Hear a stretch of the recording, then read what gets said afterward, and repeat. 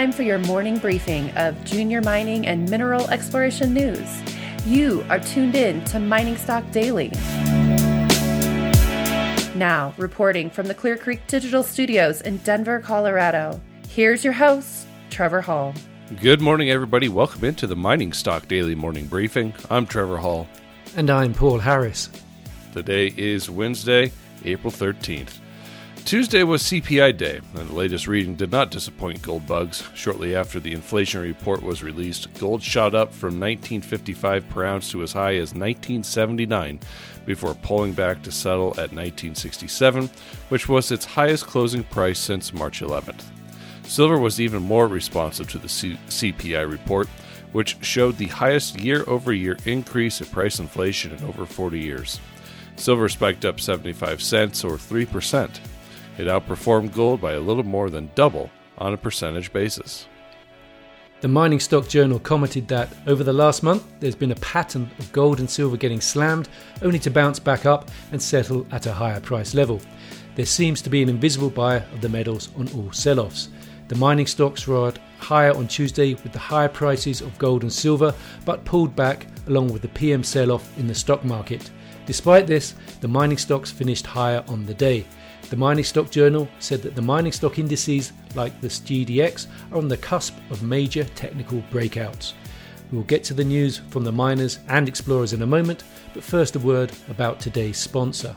This Mining Stock Daily Morning Briefing is brought to you by Western Copper and Gold. Western Copper and Gold is focused on developing the world-class casino project in Canada's Yukon Territory.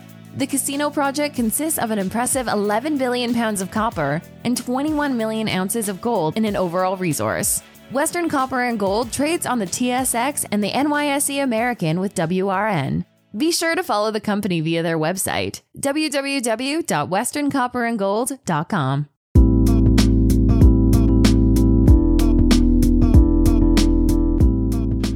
And here's what you need to know this morning.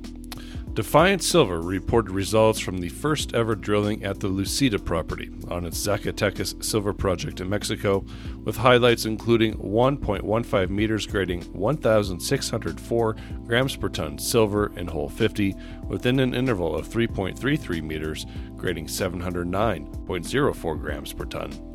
Some 4,750 meters have been completed with results in 8 holes pending. Defiant said drilling confirmed the presence of high-grade near-surface Fresnillo-style low to intermediate sulfidation epithermal silver mineralization. Lucida is under option from Pan American Silver. Defiant Silver trades on the TSXV under DEF and on the OTCQX under DNCVF.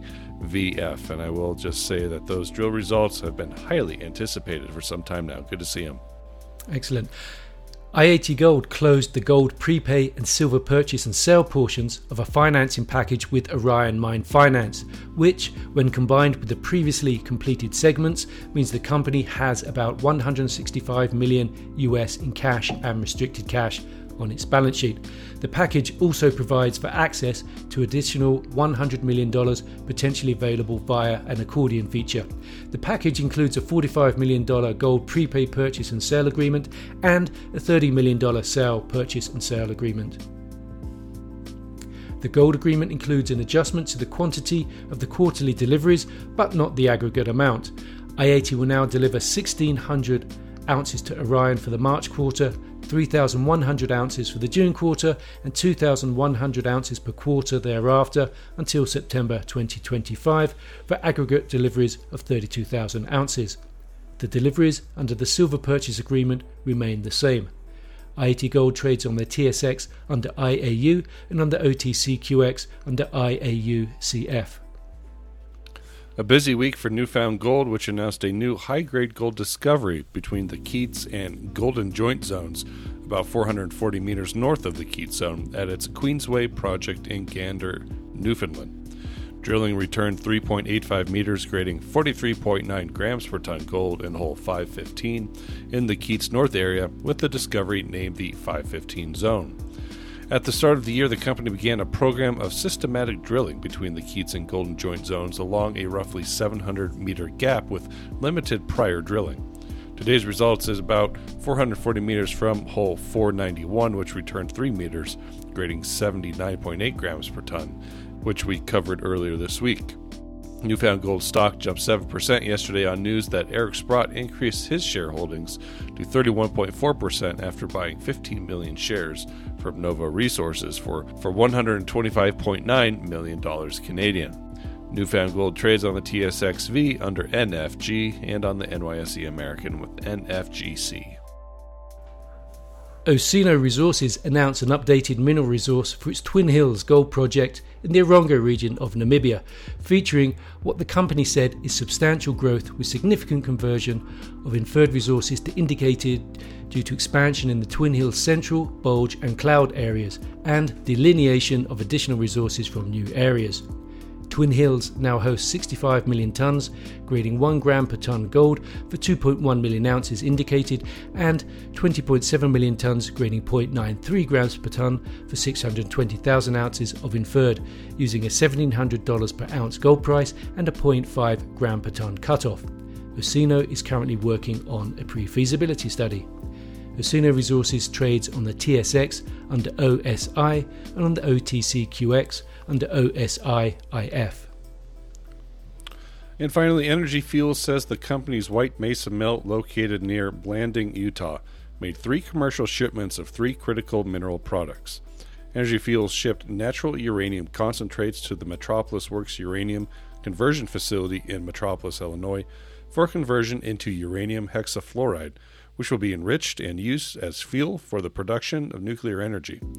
It shipped vanadium pentoxide to the Bear Metallurgical Company in Butler, Pennsylvania for conversion of ferrovanadium, which will be sold into the steel and specialty alloys industries, and high-purity mixed rare earth element carbonate to Neo Performance Materials Silmet facility in Estonia for separation into advanced rare earth products.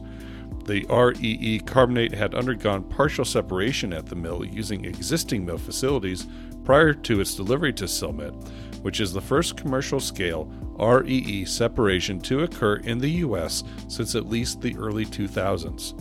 This is the first time Energy Fuels, the mill, and perhaps any facility in history has accomplished such a feat.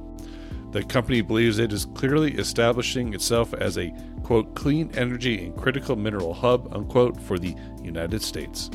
Energy Fuels trades on the NYSE with UUUU and on the TSX with EFT. That concludes today's morning briefing. We will continue to watch the markets. We've got a lot of interviews to line up today. Gold currently sitting at $19.80 an ounce. So, Paul, another great day, I hope. Absolutely. A golden Easter coming. There you go. The Mining Stock Daily Morning Briefing is produced by Clear Creek Digital and Investment Research Dynamics Mining Stock Journal. It is distributed throughout the world through your podcast network of choice and by our friends over at the Junior Mining Network. Till later today, I'm Trevor Hall. And I'm Paul Harris. Have a great day, everybody. Be well.